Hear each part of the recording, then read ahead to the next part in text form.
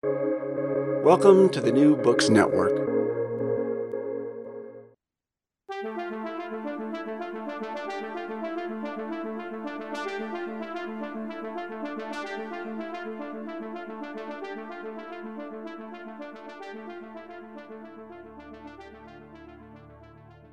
Populisms, nationalisms, and ethnic and religious chauvinisms stalk the global landscape. Culture wars pervade the political scene, and democracy stagnates, erodes, or is on the ropes at the hands of would-be strongmen the world over. How did we arrive at this historical pass? What is the relationship between the deterioration of social democracy and the rise of various authoritarianisms? And what role does immigration play in both promoting and unsettling social democratic welfare states? Welcome to International Horizons, a podcast of the Ralph Bunche Institute for International Studies that brings scholarly and diplomatic expertise to bear on our understanding of a wide range of international issues. My name is John Torpey, and I'm director of the Ralph Bunche Institute at the Graduate Center of the City University of New York. We're fortunate to have with us today David Abraham, Professor Emeritus of Law at the University of Miami, and earlier in his career, historian of 20th century Europe at Princeton. He's the author of the recent Wer gehört zu uns, that is, Who Belongs to Us, Immigration, Integration, and Solidarity in the Welfare State. His first book, The Collapse of the Weimar Republic, examines the effort in interwar Germany to create a social democratic welfare state. He's currently, or at least will soon again be, a visiting scholar at the Advanced Research Collaborative of the CUNY Graduate Center. So thanks for being with us today, David Abraham. My pleasure. Great to have you. So, since it seems to me that the concept of social democracy that is so central to your work may not be as familiar to listeners as it once was, maybe we could start by having you say a little bit about the meaning and history of that term. Certainly. I mean, the first thing I would say, it's ironic that we have reached the point where the social democratic form of governance seems to be a thing lying so far behind us that we need to remind ourselves of what it consisted, because it was, in fact, the primary form of governance in Western Europe and in US and other countries, Canada, Australia, elsewhere. And it has now been succeeded by that constellation that we call neoliberalism. But back to social democracy. Social democracy enjoyed a long history, beginning with the labor and socialist movements of the mid and late 19th century, a movement that was initially committed to overturning the capitalist order and replacing it with something Marxist or socialist, if not Marxist, and moving power, both economic and political power, to the masses, primarily the working class, which it was assumed would become the demographic majority, as well as the premier political power. As a demographic matter, the working class never became an absolute majority of society, except for one place in one census. In the 1910 Luxembourg census, those that could be concretely identified as working class were a small absolute majority, but never before, never since, and nowhere else has that been the case. This became a crucial fact, because it meant that the working class movement, the socialist parties, their affiliated trade unions had to reach out to other social classes in order to obtain majorities in electoral or democratic or quasi-democratic political systems. The social democrats before World War II never succeeded in accomplishing in a stable way. There were moments like the Popular Front in France, a few years in Weimar Germany, where social democrats really headed states, headed governments, led economic and cultural program. The real successes of social democracy, and here I follow the analysis of my old teacher, Adam Przeworski, who probably laid this out more effectively than anyone else. The great success of social democracy owes a very large debt to Keynes and to Keynesian economics.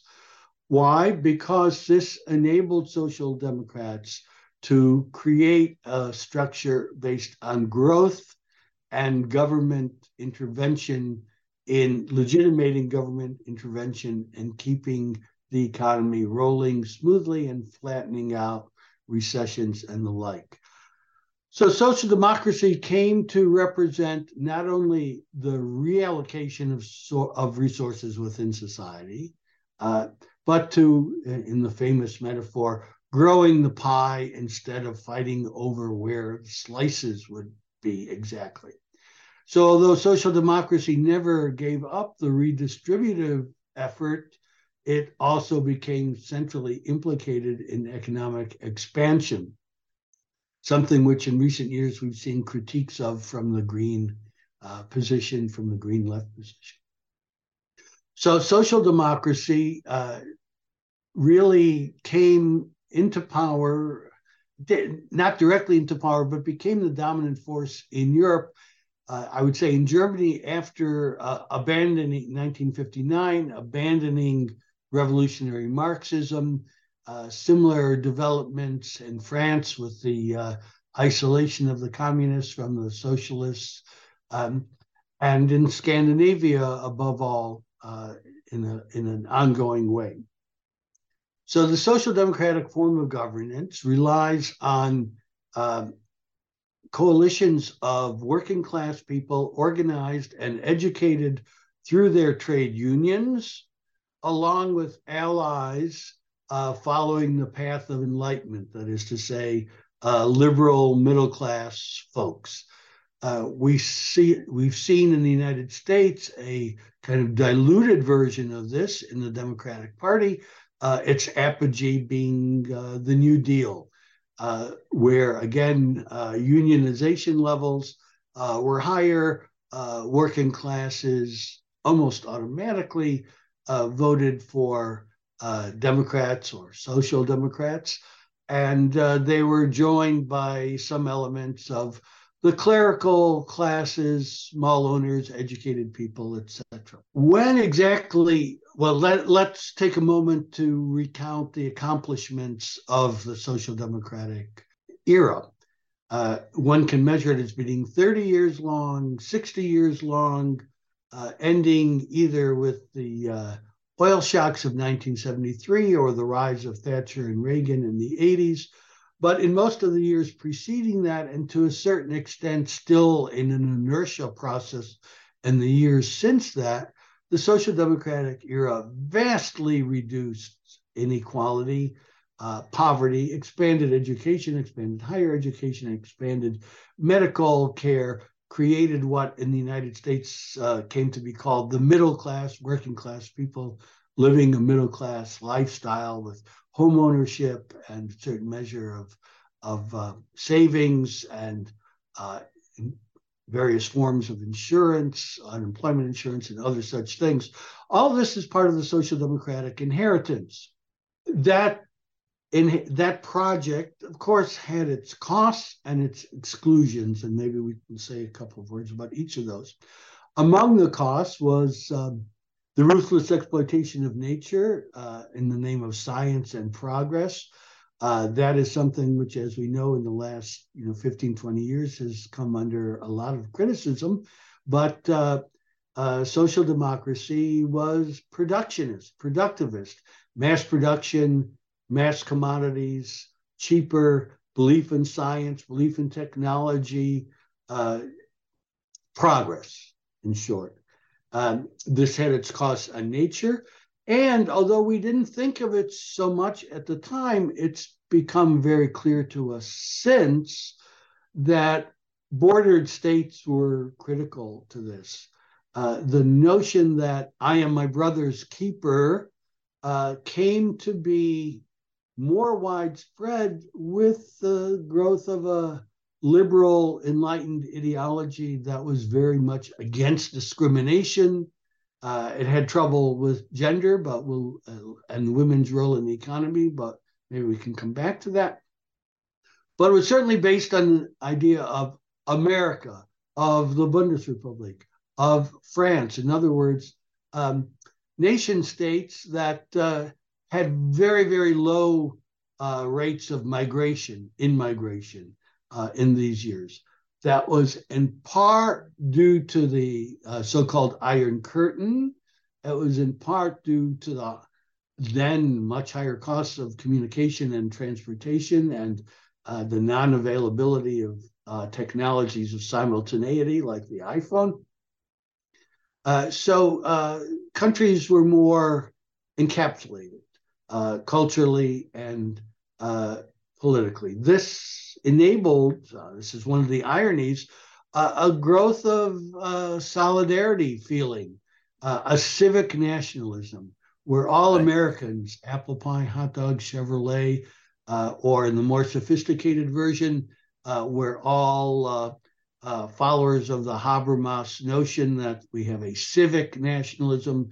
We adhere to the same constitution. We share the rules of public political discourse and civility. We have diverse ideas, but we discuss them together and rationally.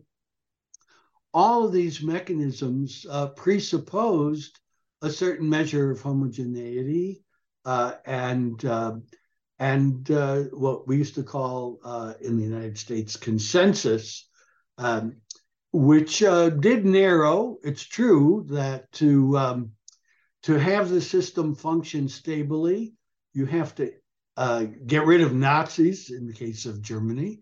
You have to get them out of the public sphere, which was a slow process, but which was effectively accomplished. You have to marginalize communists or others who are still calling for revolution, which was also done.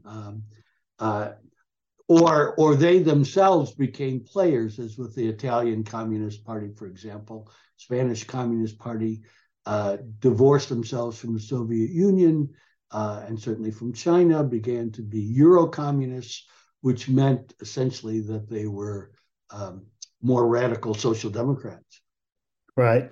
So this has been a very valuable kind of overview of social democracy for the last 150 years, really. But you've started to raise some issues that I wanted to ask about a little bit to get you to say a little bit more about. And, one of them in particular is the issue of immigration, the immigration and solidarity. I mean, it may be worth noting that the United States, sort of surge towards a social democracy had to do a lot, as you've already said, with the New Deal, and that took place during a time when there was effectively no legal immigration into the United States. I mean, do you see those things as connected? I mean, the United States has long been seen as a place that, by socialists, as a place that's riven in certain ways by ethnic, religious, other kinds of difference that have undermined working class solidarity. So, how do you see these things as being connected? I mean, this is in effect what your most recent book is about. So maybe you could talk about that. Absolutely. So let me cite two things. First, Werner Sombart, the German sociologist of mixed reputation, but nevertheless an astute observer, tried to answer the question, why is there no socialism in the United States? Now, one might say that the question is mal posé, but when he posed it around the turn of the last century, it did seem to be the case, at least, that the United States didn't have anything like a European socialist movement. People who like that talk about American exceptionalism. But his argument was that there was no strong socialist movement in the United States because there had been no feudalism, so there's no nobility to throw rotten tomatoes at. Slavery and racial conflict. I mean, he never used terms like racial capitalism or white privilege, but Certainly, he suggested that racism divided workers in the United States and undermined solidarity. And the third thing was high levels of immigration, which at the turn of the 19th to the 20th century were indeed very, very high. In fact, the largest share of the U.S. population to be foreign born was around 1912, as I recall, a figure that we only reapproached in the last 3 or 4 years here in the U.S. So, and then if we turn to Europe, it's an unhappy thing for liberals, and it must be noted that most social democrats are also liberals in the sense of a larger philosophy of life. And the countries in Europe with the strongest social welfare systems have been those that were and are still most ethnically homogenous. Scandinavia is the most obvious example. Austria is another. Solidarity and diversity have a difficult time thriving together.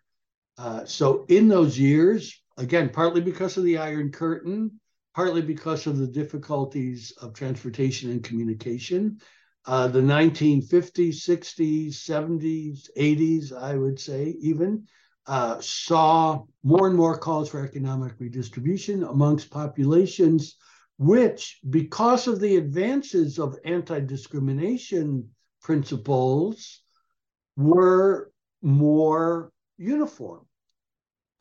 In the case of Scandinavia, they were also remained ethnically very uniform. And in the case of countries that were coming to see more diversity, like Germany, it was a very limited diversity and was focused on political and legal equality more than on cultural recognition. So the shift, which parallels the growth of migration, which Nancy Fraser and others have discussed, the shift from politics of redistribution to a politics of recognition, of welcoming or acknowledging, if not welcoming, the growth of a migrant population, an immigrant population, with initially different values, different looks, different religions, etc., that fairness, liberal principles require the acceptance of difference. I mean, we see this now in the United States. This is a major central theme, perhaps even of liberal progressive politics in the United States now.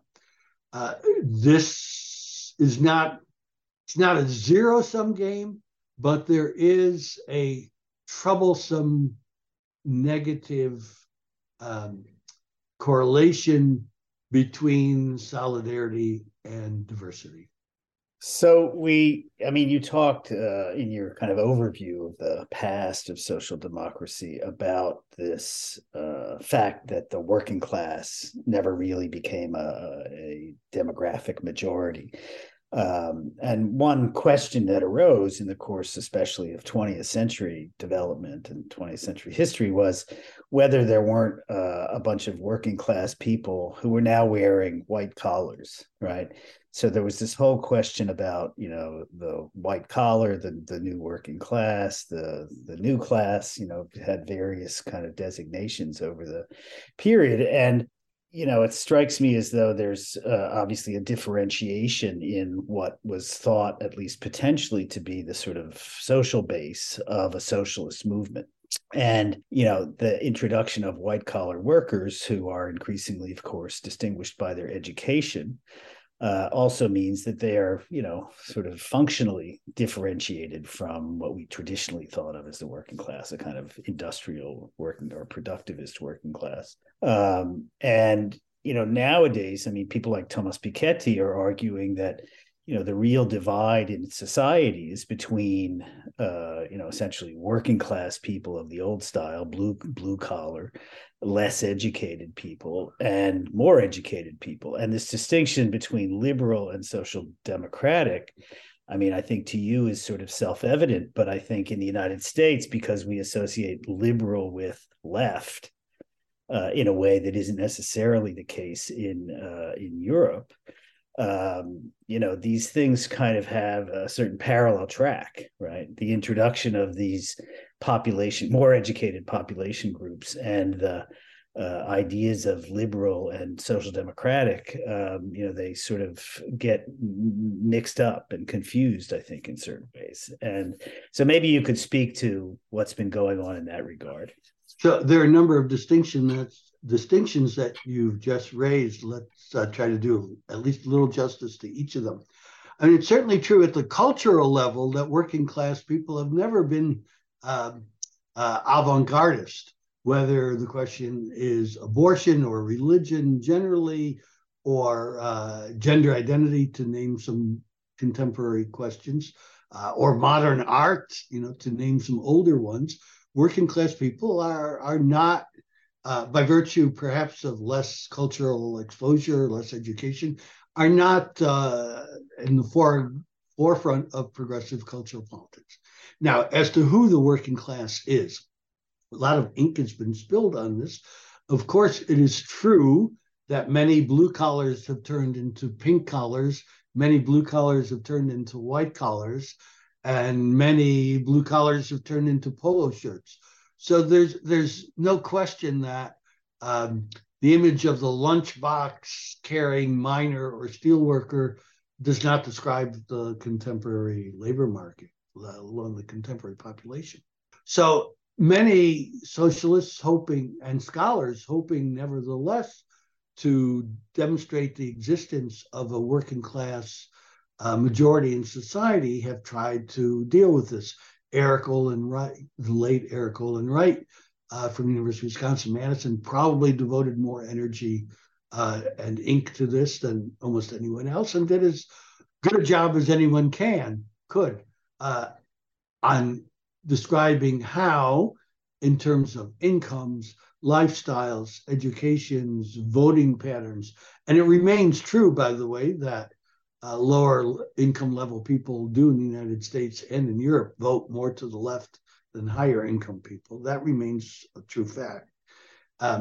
But what work like Eric Wright's have not been able to overcome or not been able to bring into harmony is the very old distinction between a class in itself, that is to say, a sociological category, and a class for itself, a political category. So why working class people, whether defined by the color of their collar or their income, have not produced a coherent politics as the industrial economy has transformed into a post-industrial economy, may have a lot to do with party structures, leadership, cultural transformations, etc. So I can't answer that question effectively. We know that recent efforts to do that, whether Aufstehen in Germany or Podemos or Syriza in Spain and Greece, have not been successful. And we see in the United States that the most progressive segment of the Democratic Party, whether it's Bernie Sanders or AOC or Ro Khanna, to shift from East Coast to West, that very tenuous connection between Piketty's educated, liberal, enlightened Brahmins, as he calls them, or us, and core working class people. I mean, this was Bernie Sanders' central project, and it's the project of journals, new journals today like Jacobin, to create this kind of demographic and political for itself constellation of working class people in the classical sense and enlightened liberals. And one way to try to do that is to get away from these educated cultural issues. But there are people who care more about their pronouns than about the distribution of wealth in the United States. That's a tough coalition to build. Indeed. So, I mean, this in a way brings us to the next question I wanted to ask, which really gets back to your earlier work, which had to do with the creation of a social democratic welfare state in interwar Europe, interwar Germany in particular.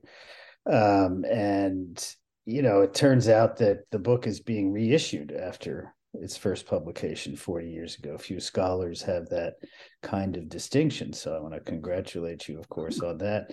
And ask you, you know, what is it about a book that, you know, had to do with the collapse of the Weimar Republic, a kind of liberal, progressive foray of the Germans into, you know, the modern world that soon collapsed and led, of course, to the Nazi catastrophe. Why is a book like that, you know, of interest to people? I mean, obviously it says something about the context in which we now find ourselves.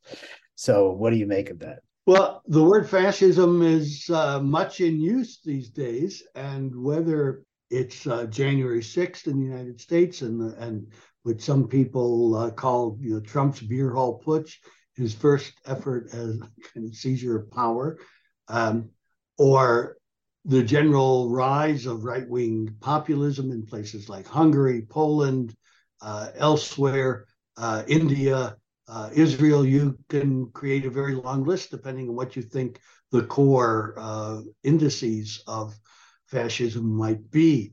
But the fact of the matter is that not only has the social democratic, hegemonic social democratic constellation, not only is that in the rearview mirror, but the neoliberal period that followed it, and here I think the United States is perhaps the best example.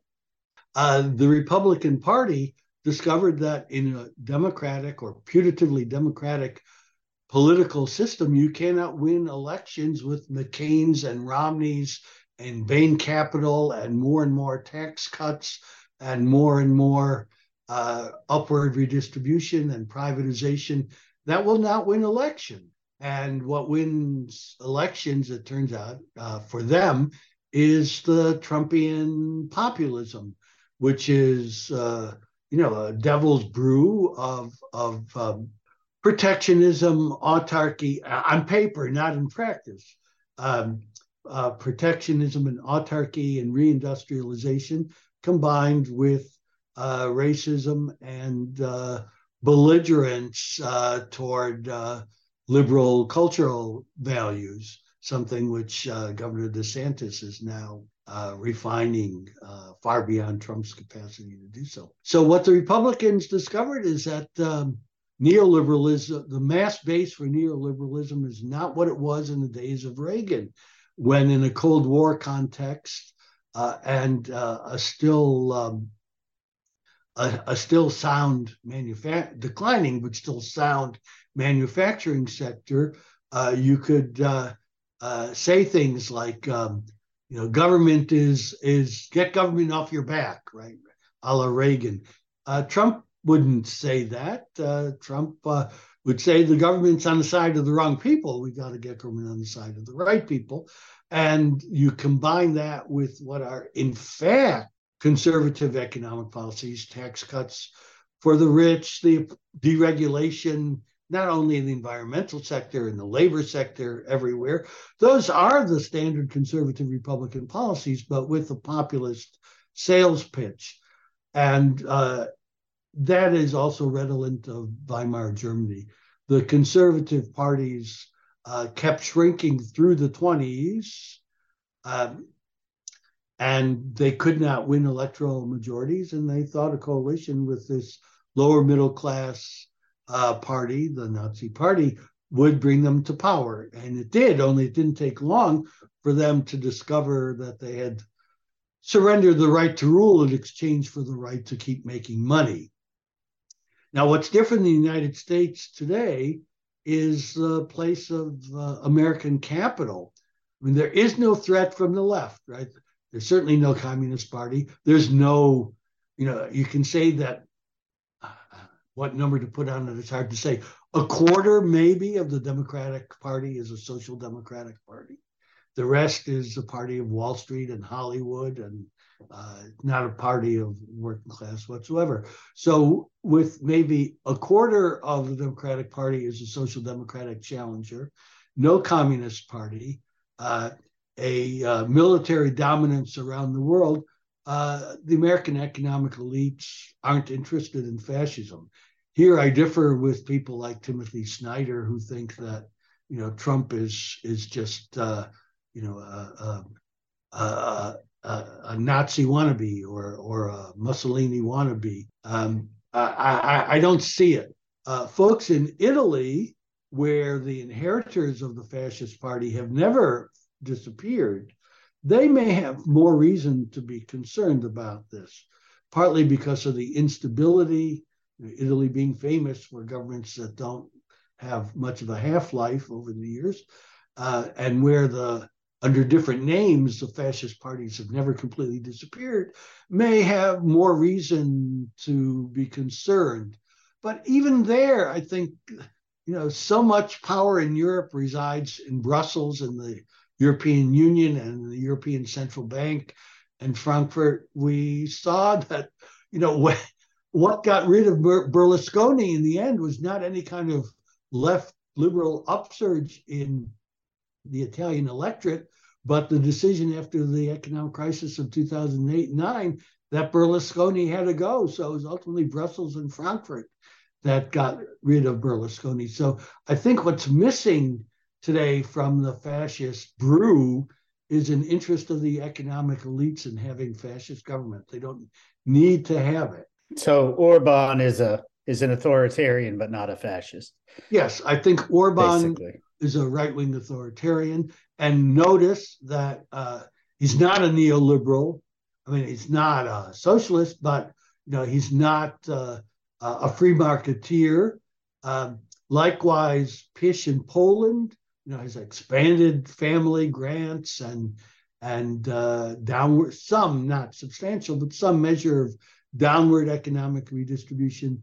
The United States Republican Party more or less stands out for its commitment to feeding the rich and using culture to get voters to fall for it. So what about Germany? I mean, obviously, a number of people have been concerned about the alternative for Germany and its significance in, winning a significant number of votes in the German parliament, seats in the German parliament.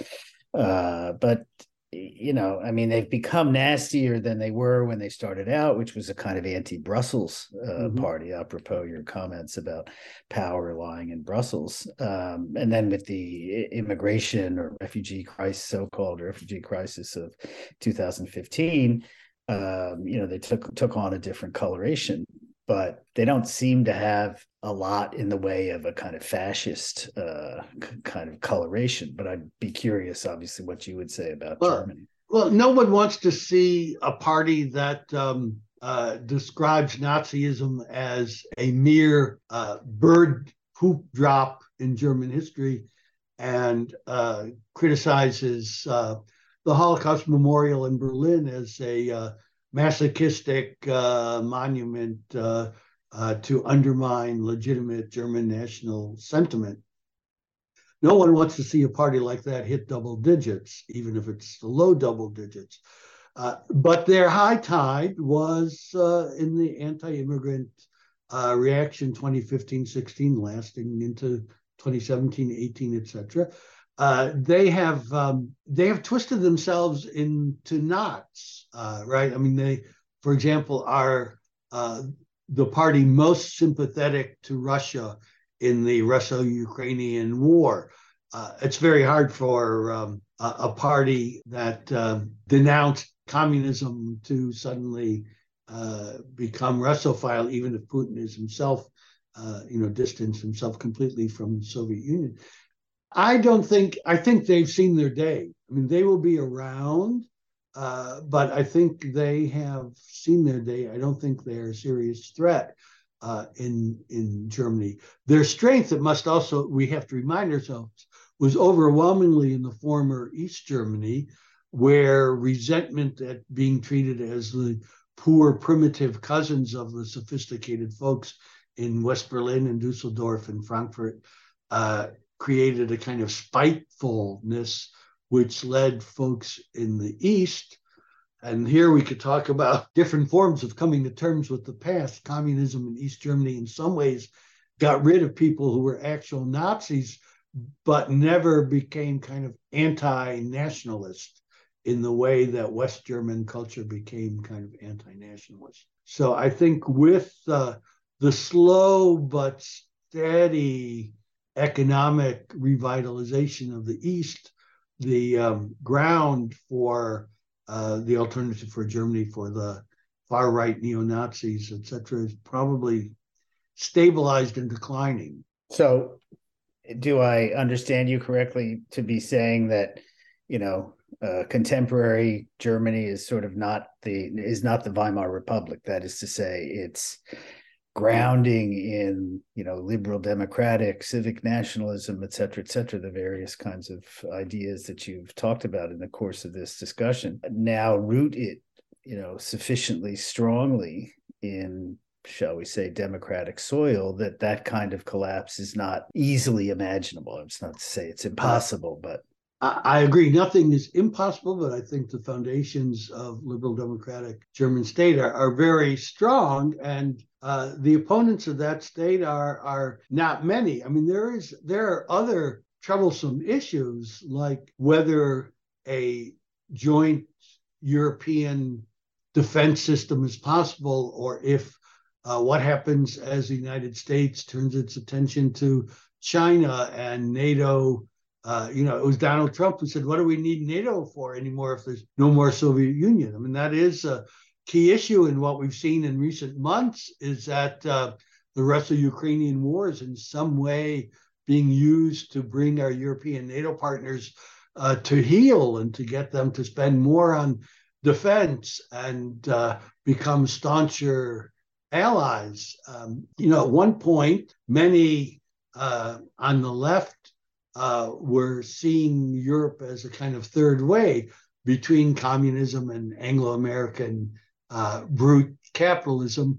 That hope or that possibility is probably gone.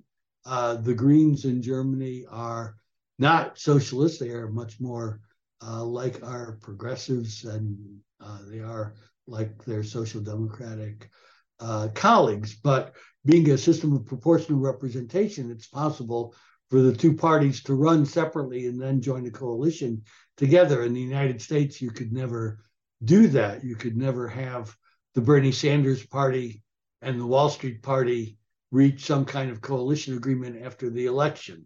It's one or the other.